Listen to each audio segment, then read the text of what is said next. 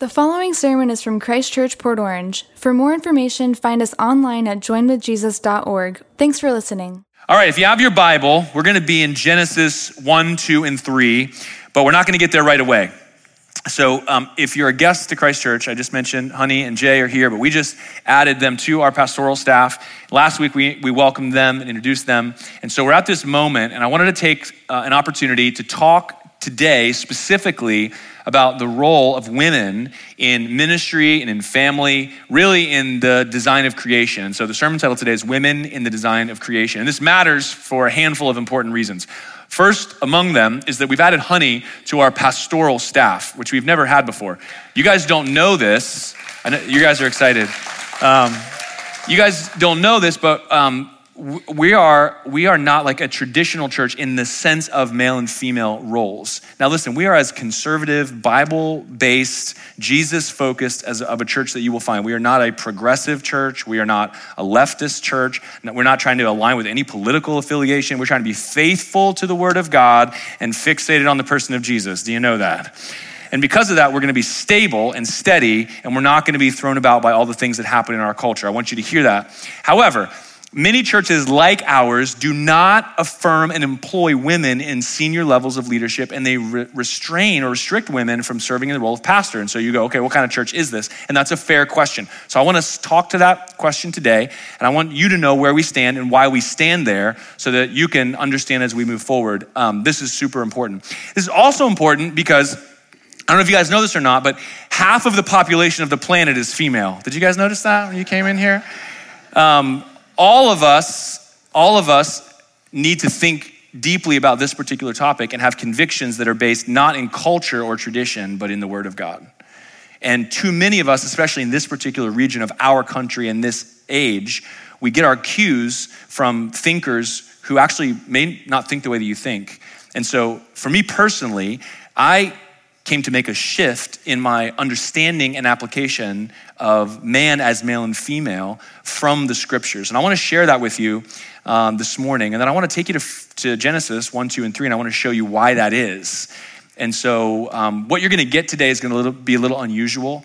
So I'm kind of like pulling the curtain back and showing you the way that sermons are built and Bible interpretation happens and how decisions are made. So this is a little bit of like a tour of the sausage factory. That's what's happening. So some of you are here and you're like, I didn't want that tour. I didn't show up for that tour. I don't want to see things go into a grinder. I understand. However, it's very important that you understand why we're doing what we're doing, where this comes from, so that you don't make false conclusions and have some reason to be alarmed or concerned unnecessarily. Does that make sense? Now, why is this important? And especially if you're here and you're not a Jesus follower, I just want to thank you for being here and just acknowledge the fact that the church tends to move really slowly, and we're also usually about 300 years behind the culture. So right now our culture is trying to figure out what a woman is, and we're like, can women be pastors? That's how this is working out.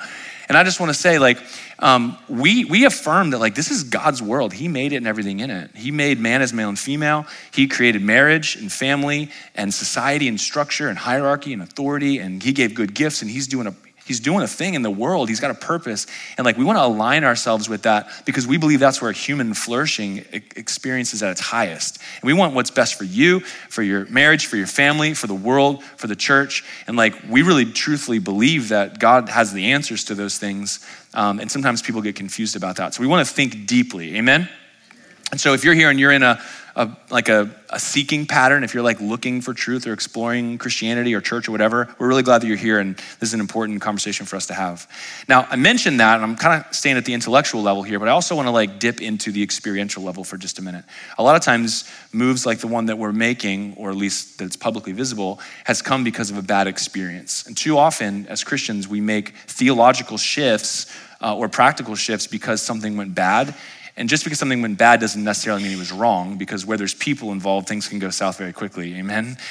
And so, but I do just want to tell you, I grew up in a church that was Calvinistic or Reformed, that was charismatic, which is unusual for Calvinists, they're usually cessationists, and complementarian, which means traditional roles for men and women. So complementarians would say that men and women were created in the image of God, equal in dignity and value, but different in role and function. And in that difference, they would build in how men were supposed to function one way in marriage, typically as head or authority, and women were supposed to come under that authority and be subject to their husbands. And then in the ministry, that pastors and elders were supposed to lead the church, and women were supposed to function under the authority of those pastors and elders, and those offices were meant to be held only by men. And that's kind of like a traditional view of complementarianism. That's the church that I grew up in. Now, I will tell you, in that church, I observed firsthand a bunch of terrible, terrible fruit. A lot of women who were subjugated and oppressed by their husbands. When you have a woman who's being made to submit, that's not submission, that's slavery.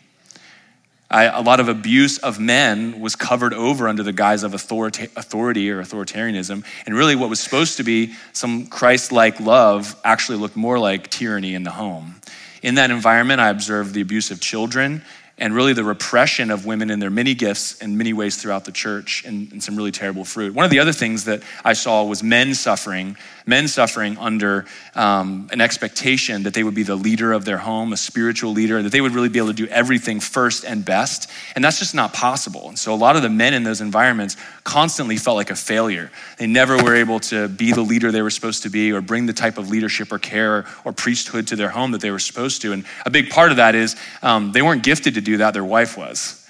And they didn't learn how to actually depend upon their wife or to lead their family together as a team. And so men were held to these unrealistic standards, and women were really oppressed. And so there's been a lot of bad fruit that's come out of those environments. Now, not all complementarian marriages are like that. There's a lot of marriages where you have a man who's a real strong leader and a woman who's really like a 2 on the Enneagram, a server, a helper. She kind of aligns herself to her husband, and it works out great for them, and they have a 50-year marriage and nobody complains. And so I'm not saying that it's all bad all the time, but I am saying that there is a paradigm here that is said to be from the scriptures, but I came to the conclusion that it really wasn't. And so I'd like to show you how I came to that conclusion and ask you to kind of evaluate that for yourself. I also just want to say that Tiffany and I came to this conclusion early in our marriage. So we grew up in a complementarian church, and so she was never given the opportunity to lead in any capacity in that church, while I was as a young pastor in training and so on and so forth. But in our marriage, we never kind of bought into the whole complementarianism where I was the head of our home and she submitted to me, and we always did things my way, and I had 51% of the vote, and if we didn't see eye to eye, then I got to decide. We didn't do that. And we also, her and I don't actually have like traditional gender roles anyway. Like, she does all the driving, and I do like almost all the cooking. I don't know if you guys know that or not, but like, if I don't cook dinner, kids don't eat. That's just how it is, you know? And Tiff, so that's just the way it is. And like, I'm not ashamed of that, or I feel like I'm doing like house chores, and that's not like a pejorative for me at all, because I actually really, really enjoy cooking. I love chopping vegetables and sauteing things and making meat and making food good, and I'd rather eat my good food than, I'm just saying. I'm just telling you, she'll tell you the same thing. She'll eat the same 6 things her whole life, and I can't live my life like that. Life's too short for that. So she drives and I cook. I still have to take out the trash for some reason. But like, we never really fit the stereotypes. And there really are just a lot of stereotypes. A lot of the things that we assume with the word role have little more to do with the Bible than they do with culture. And they just are constantly changing. And so I just want you to consider for a moment that the perspective that's kind of normalized in church world, that's contrasted to the world, isn't necessarily spot on. And I'd like to show you a little bit of that with whatever tools that I have in the time we have. Now, I am going to cover this at length in a podcast this week that's probably going to be a couple hours long, because I only have 35, 40 minutes to kind of show you this in sample form, and I want to lead you through this process. And I'm not going to be able to be exhaustive at all, but I have studied this for the last 11 years. And about 8 years ago, or maybe 7, I kind of actually shifted in my position from a complementarian to what's called a soft complementarian, where I felt like women could do everything except have the office of elder. And then I came to a conclusion of like, maybe that's not right either. And so I'm not egalitarian. I'll explain what those words are in a minute. But I want to kind of let you know where I landed and invite you on the same journey. And if you have any questions at all, I'm happy to answer your direct questions. If you have any challenges to the things that I say, any of my presuppositions or any of my interpretations of the Bible, I'm happy to address any of those with you. I am conversant in Koine Greek, biblical Greek, so I can do my own interpretation of the New Testament. I don't know Hebrew yet, so I'm relying on other scholars and study tools, but I'm happy to have really, really, really deep conversations with you about any specific topic, and I invite your questions, and I'll happily either talk to you in person or cover them on the podcast. So here's the shtick. You ready? 1 Timothy 2:12. I do not permit a woman to teach or to exercise authority over a man. Rather, she is to remain quiet, period. Does that seem unclear? No. And part of the reason why people who are seeking to be faithful to God's word, typically on the complementarian side of this debate, they come to scriptures like that and there's a plain reading that seems to draw a certain conclusion. Instead of trying to say, well, that doesn't seem right, they fold that into the rest of what they understand the scripture to say and find ways that it actually fills out a bigger picture, which is where they come to conclusions like, oh, women can do everything except they can't be an elder or be a pastor or a teacher. And that's what he's talking about here. But that's actually not what it's saying. It's saying that she can't teach. So does that mean she can't teach in seminary? She can't teach a high school? What can't she teach? So a lot of times the presuppositions that are carried into the interpretation of these verses aren't actually consistent with what the verse actually says. Another instance of that is 1 Corinthians 14, 33 to 35, where Paul writes to the Corinthian church and says, as in all the churches of the saints, the women should keep silent in the churches, for they are not permitted to speak, but should be in submission, as the law also says. If there is anything they desire to learn, let them ask their husbands at home, for it is shameful for a woman to speak in church. So that's very direct and seems to eliminate any and all speech.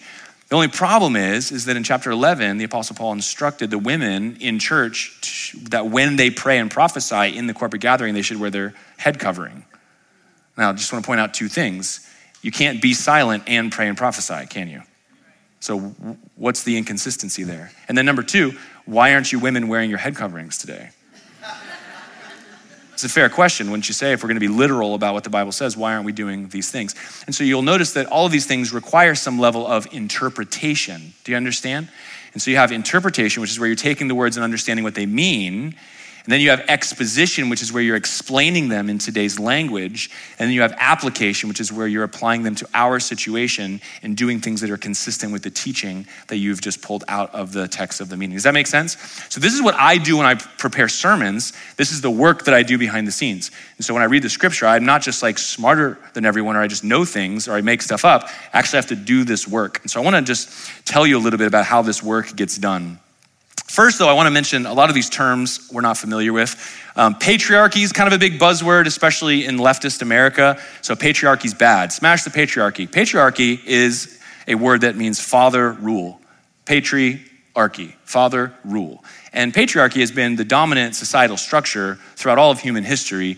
And so if you go back to the founding fathers, you know we don't have founding mothers. You go back to Abraham, Isaac, and Jacob, the 12 tribes of Israel, all through the Bible. Patriarchy is kind of like the going societal structure where you have households that are kind of organized under a patriarch, a father, and then there's that title is passed to the firstborn son, which is called the progenitor, the firstborn son. And this is a way in which human society is set up to flourish. So all of the wealth transfers and then the states are established and organization happens. And so you know who represents the family name and so on and so forth. And so there's all these rules that are built around patriarchy for the sake of a civil society.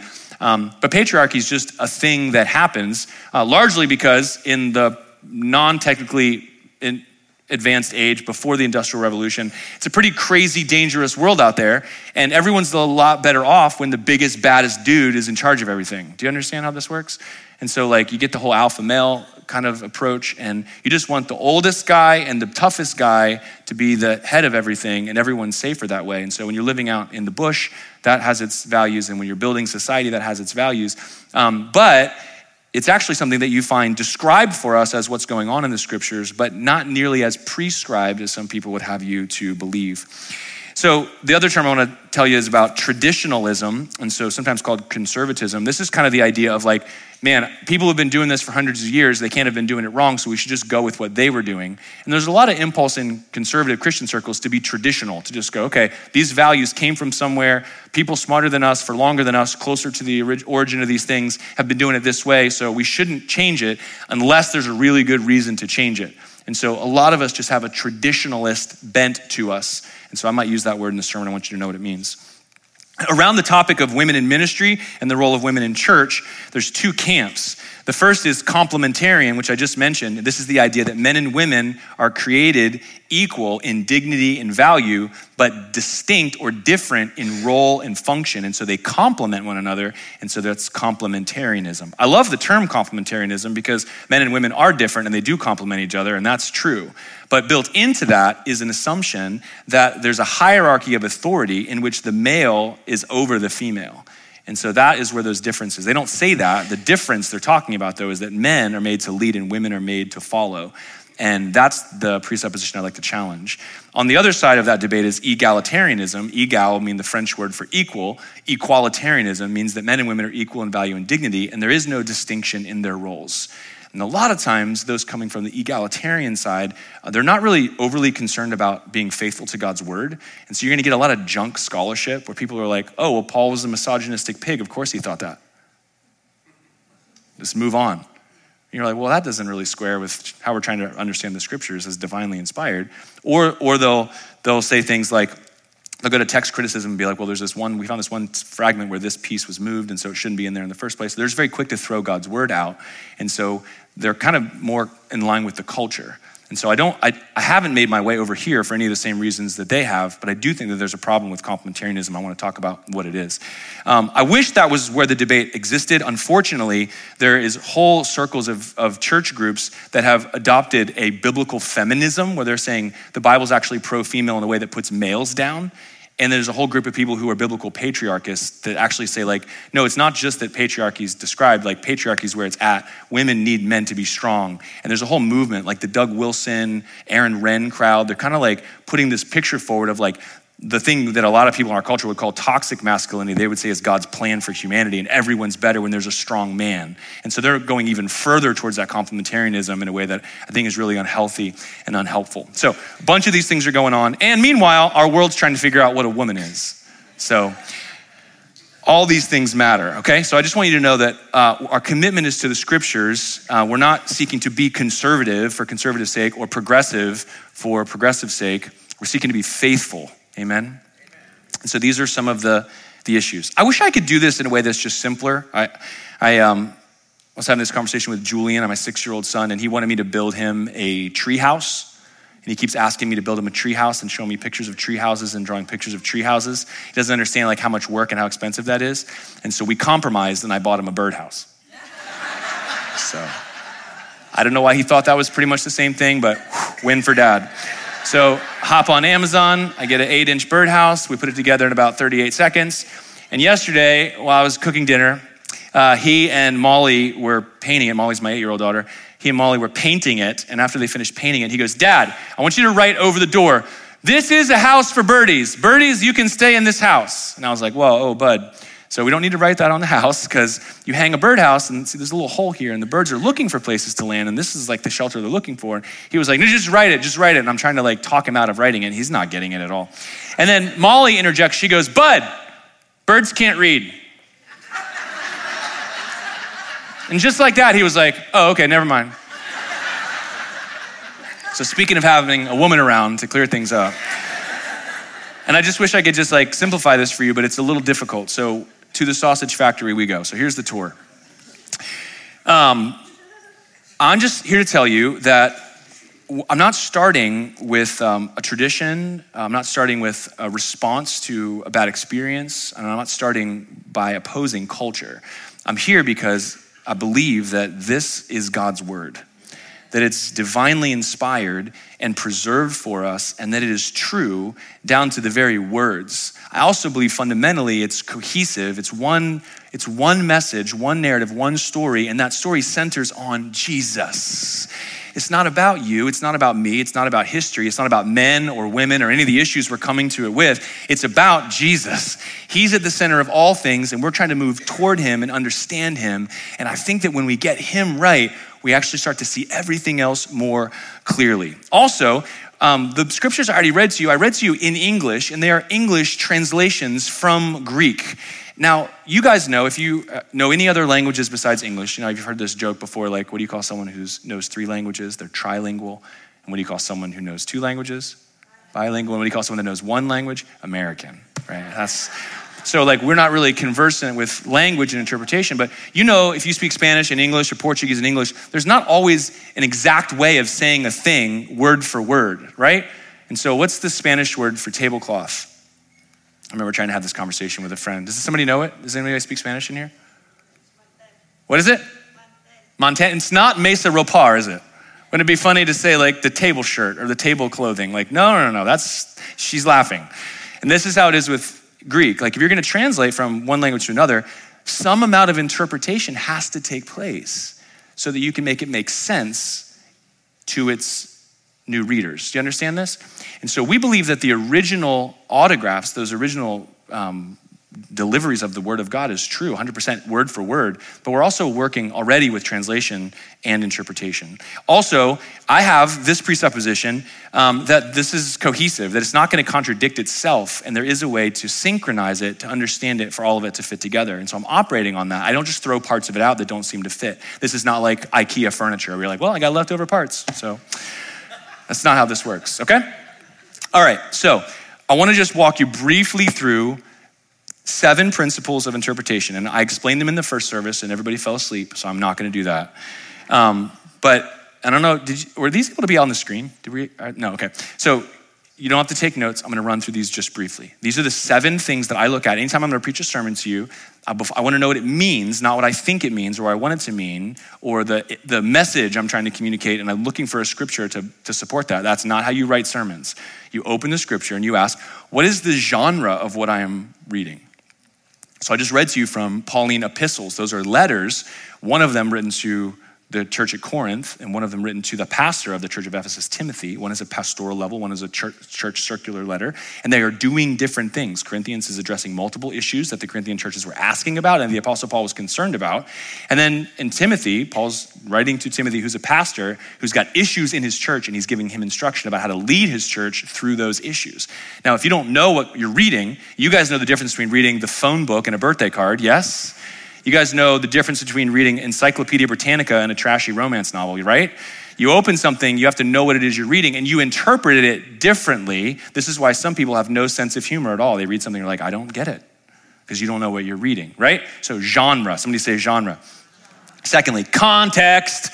Context is king. I just read you those verses completely out of context. I read one verse to you from 1 Timothy 2. Nothing before it, nothing after it, not in the setting of the whole letter. How do you know who he was talking about? What men, what women, what situation? You don't, because I pulled it out of context. Anything you say out of context. Have you guys ever had someone say something you didn't say?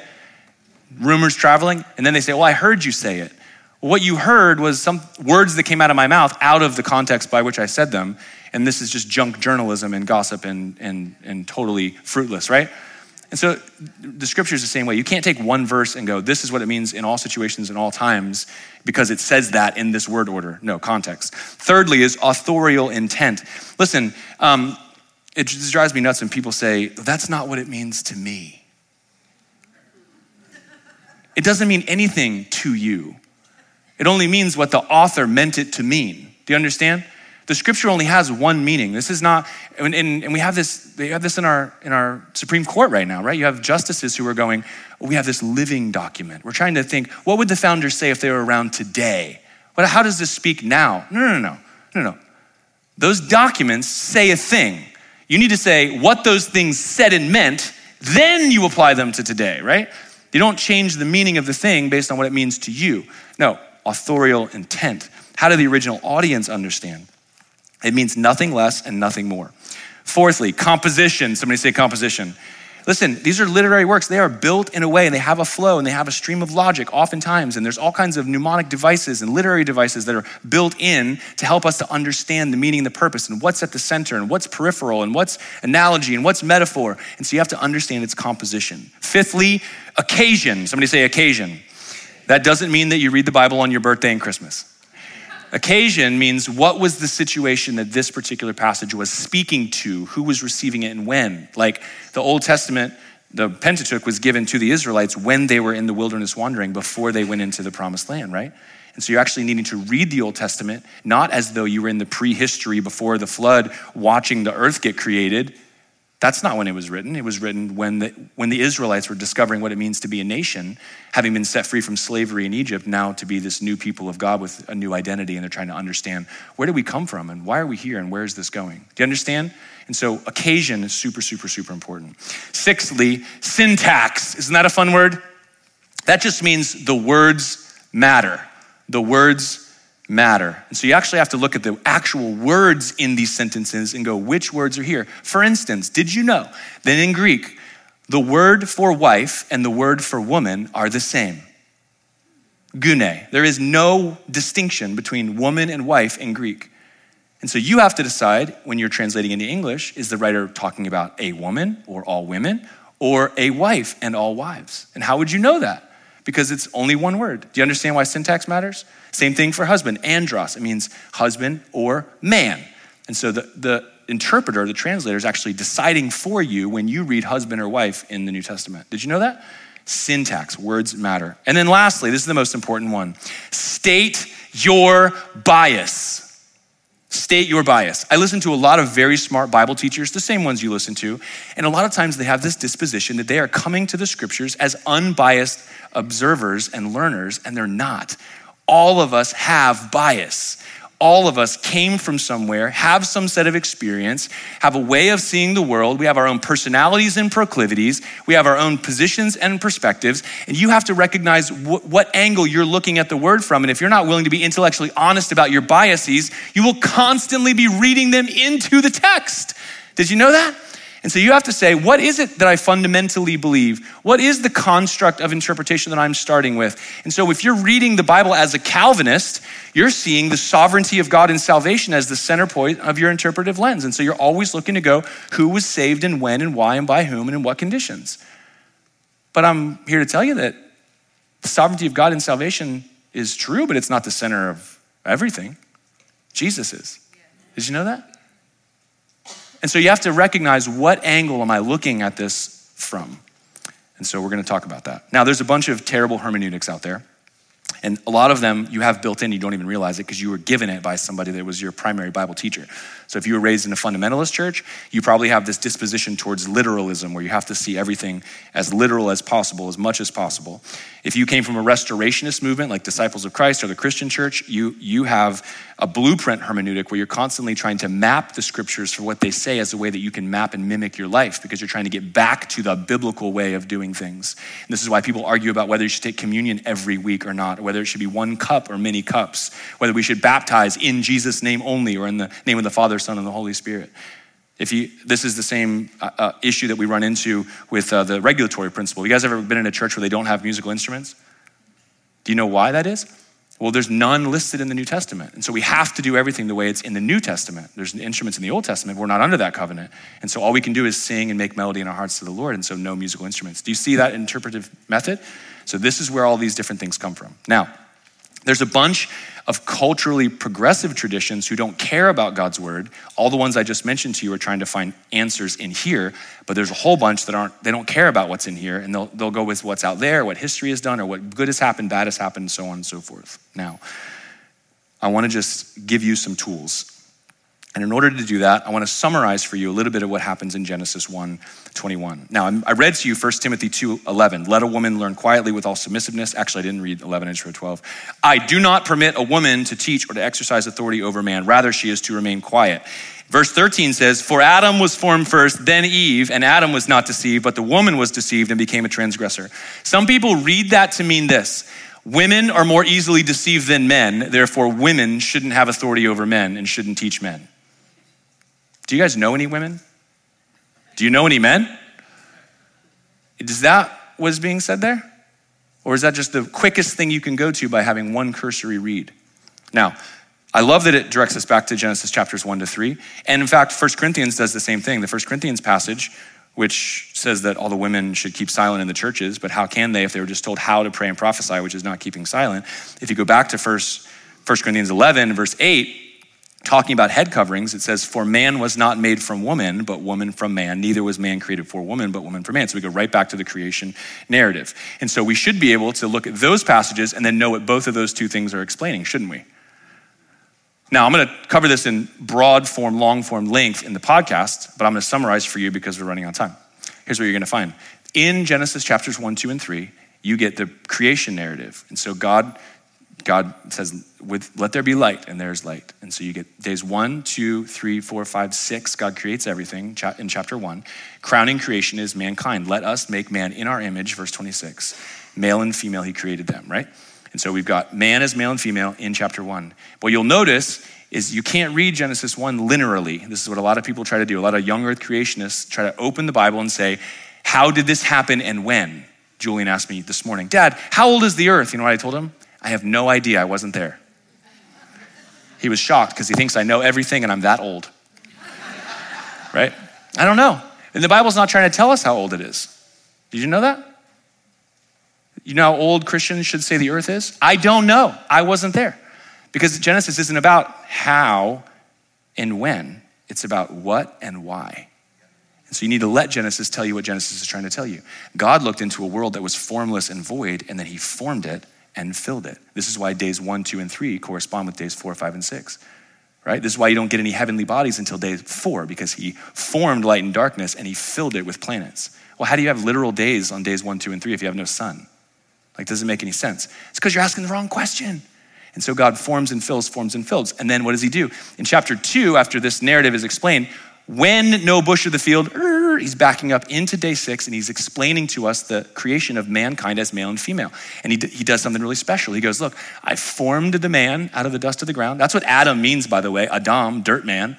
I made the man, and then I filled his lungs with the breath of life and made him a living creature. But then God doesn't just make Eve the same way. He could have done that. He could have gone, oh, here's the man, here's the woman. No, instead he makes the man alone. And then he gives them the task of naming all the animals, and he reveals to him the prohibition against eating of the tree of the knowledge of good and evil. And so he's received revelation from God alone, and he's been given this task alone, and God brings him to the conclusion that it's not good that he would be alone. And then God says he's going to make a helper fit for him. So what does he do? He causes a deep sleep to fall on the man. He removes a rib, closes up the flesh, and then from the rib, he forms the woman, and he fulfills humanity by putting what was once one, now two. And then chapter 2 ends with the verse about marriage. Therefore shall a man leave his father and mother and hold fast to his wife, and the two shall become one flesh. And so you get one becomes two, becomes one. And this is the foundation for man as male and female, inequality and dignity, and the establishment of marriage as that basis of society where human flourishing can exist that leads to be fruitful and multiply and fill the earth, children, and the building blocks of society. Now, where in there do you find the authority of God and a hierarchy of power built into maleness? That's the presupposition of complementarianism.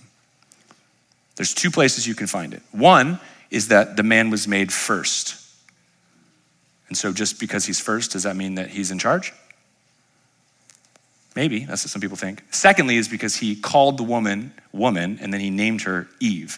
And so he's been given this power to create and to call things, right?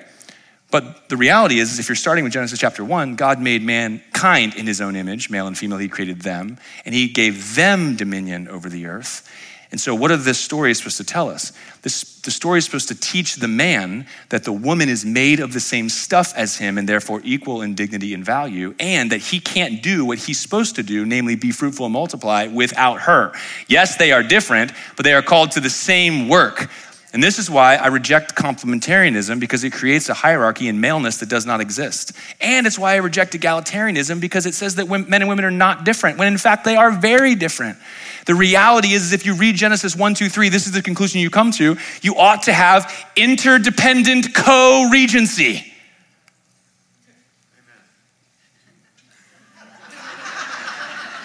But you know who's written about this? No one. No one. And I'm afraid of innovation. As a student of the scripture, I'm not trying to be creative here. I'm just trying to tell you what I see in the passage. But now I dare you to read the Bible again in 6 months. And I bet you'll see interdependent co-regency everywhere. God made a promise to Abraham. Was it fulfilled? Through his efforts with Hagar? Who did it come to? The promised child came through Sarah. And then it was Isaac and Rebekah. And then it was Jacob and Esau. And then it was Rachel and Leah. And again and again and again, God is showing the plan of salvation. It doesn't come to Adam, it comes through the seed of the woman. You see, you start to read the whole Bible differently when you go, you know what, let's just take this male authority hierarchy out of maleness, and let's just look at this through the lens of interdependent co-regency. The whole Bible changes. The whole thing. So my challenge is to you is to read it that way and watch to see what God has in store. Now, patriarchy is all throughout the Bible because patriarchy is a great way of organizing your society when the world is full of war and chaos and violence. Did you know that? You want the biggest, scariest, slightly crazy dude around and you want him in charge? That's good for everybody. But that's a description of the way things are. It's not a prescription of the way things ought to be. And what is praised for us is the way in which men honor women for being created in the image of God with dignity and value, and that those women play their part while the men play their part. And that is what you see again and again and again and again in the scriptures. And I'm going to detail a bunch of these Old Testament stories in the podcast, but there's a ton of them. They're everywhere. You can't miss them. They're not little oddities that complementarians try to explain away. No, in fact, they are the norm. Now, here's the reality. Men and women are differently. Men were built for work. Somebody say amen. But women were built for labor. Somebody say amen. Guess what you can't do, fellas? And so we're different, but we're meant to be working together. We reflect in distinct ways the nature and character of our Creator, and our union in marriage is a sign of human redemption through faith in the Messiah. The problem with a lot of complementarians is when they get to this whole idea about male headship, because 1 Corinthians says that the head of the woman is the man, and the head of the man is Christ, and the head of Christ is God. Well, then you have to stick subordination and hierarchy into the Godhead. Well, now you've just created a heresy because that's not true at all. There's complete equality with no hierarchy in the Godhead. Now, Jesus is sent by the Father and he does whatever the Father wants, and there's a mutual submission that's there, and that's what's supposed to represent our Christian marriages as well. And Jesus sends the Holy Spirit, and there's only humility, but there is no hierarchy. Do you see this? Now, there's nothing wrong with hierarchy. If you're the boss, everyone should know you're the boss. Doesn't hierarchy bring clarity? Somebody say amen. Guess what? I'm in charge here today, and you are not. If you try to take the stage, the security teams will tackle you. Hierarchy is not bad, and authority is not bad. Somebody say amen. I tell my kids this all the time. Authority, power is like money. It's amoral, but it's an amplifier. Do you know that? Listen, if you're an irresponsible person and I give you lots of money, you will be very irresponsible. You understand? If you are an insecure, fragile person and I give you lots of power, you will be very insecure and very fragile and very dangerous. Do you understand? There's nothing wrong with power. It's just an amplifier to what you already are. So we shouldn't be afraid of hierarchy. We shouldn't be afraid of power, but it's really important that we understand that there is nothing inherently hierarchical or authoritative about men that's different from women. We were both created in the image of God, male and female, to represent the character and nature of God and to do a thing together that none of us could have done on our own. Somebody say amen. And this is the clear teaching of Scripture. However, this is going to be very hard to get out of our heads. I'm trying to decide what to include. Save it, save it, save it, save it, save it, save it. Save it, save it. You guys are going to love the podcast this week. It's going to be awesome. All right, here's the last thing I'm going to say. This is the last hang up that I had. I didn't even mention this in the first service. 5 minutes. Actually, can the worship team, can you guys come up here now? One of the big hang-ups for me was the whole headship thing. Okay, so in Ephesians chapter 5, wives are called to submit to their husbands, right? You guys know this? Well, that seems like the husband's the boss and the wife needs to do what she's told. Doesn't it? Isn't that what it sounds like in English? It is, but it isn't at all. In fact, chapter 5 and verse 21 says, submit yourselves therefore unto each other. And then it applies that in the marriage relationship, beginning with the wives by saying, wives unto your husbands. And there's no submit in verse 22. Did you know that? It's not in there. And the word for submit is the Greek word hypotasso, which means to dispose oneself to follow. And it's a word that has to do with you taking control of yourself. In fact, there's a Greek word for submit that's sometimes translated obey, that's hupakuo, which means to listen as a subordinate, like do what you're told. Did you know that? But that's not the word that's used there. And so the picture here is submission. Now, the man is the head of the woman and Christ is the head of the man. And here's why this is important for you to understand. Because headship is about representation. Do you ever wonder why all the priests were men in the Old Testament? Or why all the kings were men? Or why all the offices of prophet, there's lots of prophets, both men and women in the New and Old Testament, but the office of prophet was all men. Do you ever wonder? Well, a lot of people would say, well, it's just keeping with maleness as being authoritative and hierarchical. It wasn't. Because in the Garden of Eden, we get a picture between a man and a woman of Christ and the church. Think about this for a second. Where did God get the genetic material to make Eve? From the man. What part? The rib, because that's all he had to spare, right? Yeah, no? In fact, the Hebrew word there is not rib, it's side. He took the side. And so you have the one halved to make two, and then in marriage to come back together to make one. Side.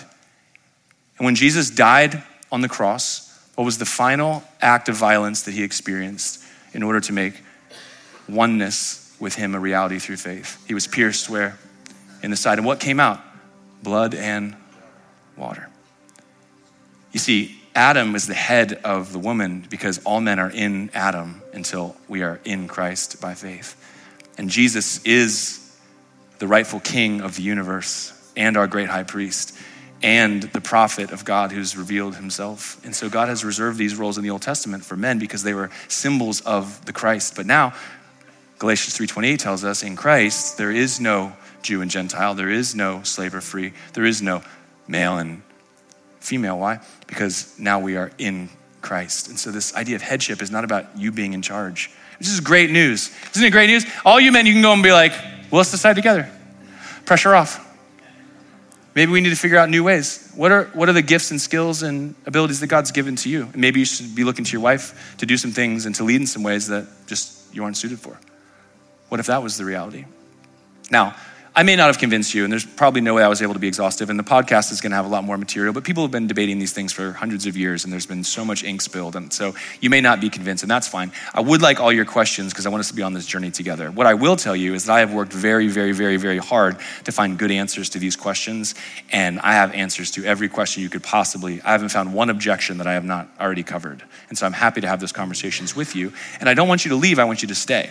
But here's what I want you to understand, that we are gonna be faithful to God's word as a church, that my life is fixated on Jesus, my marriage to Tiffany is fixated on Jesus, my parenting of our children is fixated on Jesus, the reason that I'm alive and what I'm giving my life to is about Jesus. This church is gonna stay fixated on Jesus, but we believe that the way to stay the most Jesus-centered is to build on a model that is interdependent, co-regency, and honors man as made and male and female in the image of God. Let us learn to build our marriages in Christ-like relationships of dependence and love and devotion and respect and submission mutual one to another. Let's be a different kind of people, a Jesus kind of people. And I'll bet if you take even a little bit of time to see if this is in fact the consistent message of the scripture from the front to the back, you'll find that this is actually the case. Now listen, this is gonna require us to make a little bit of room in our thinking. And so if you've been thinking a certain way and you go, whoa, paradigm shift, that's fine. Just take the shift, amen? Would you guys stand? The team's just gonna lead us in a really brief version of this song because I want us to express this to the Lord. God, I pray for any place in our minds where our practice is challenged. Lord, this may not be as welcome of a message, but we know that you only have good things in store for all of us. And so we are just fixing our attention on you. We are only submitting our whole lives and thoughts and beliefs on you. And we have given you our whole lives. And so we just trust you to make this true and real and lead us into ways everlasting. In Jesus' name.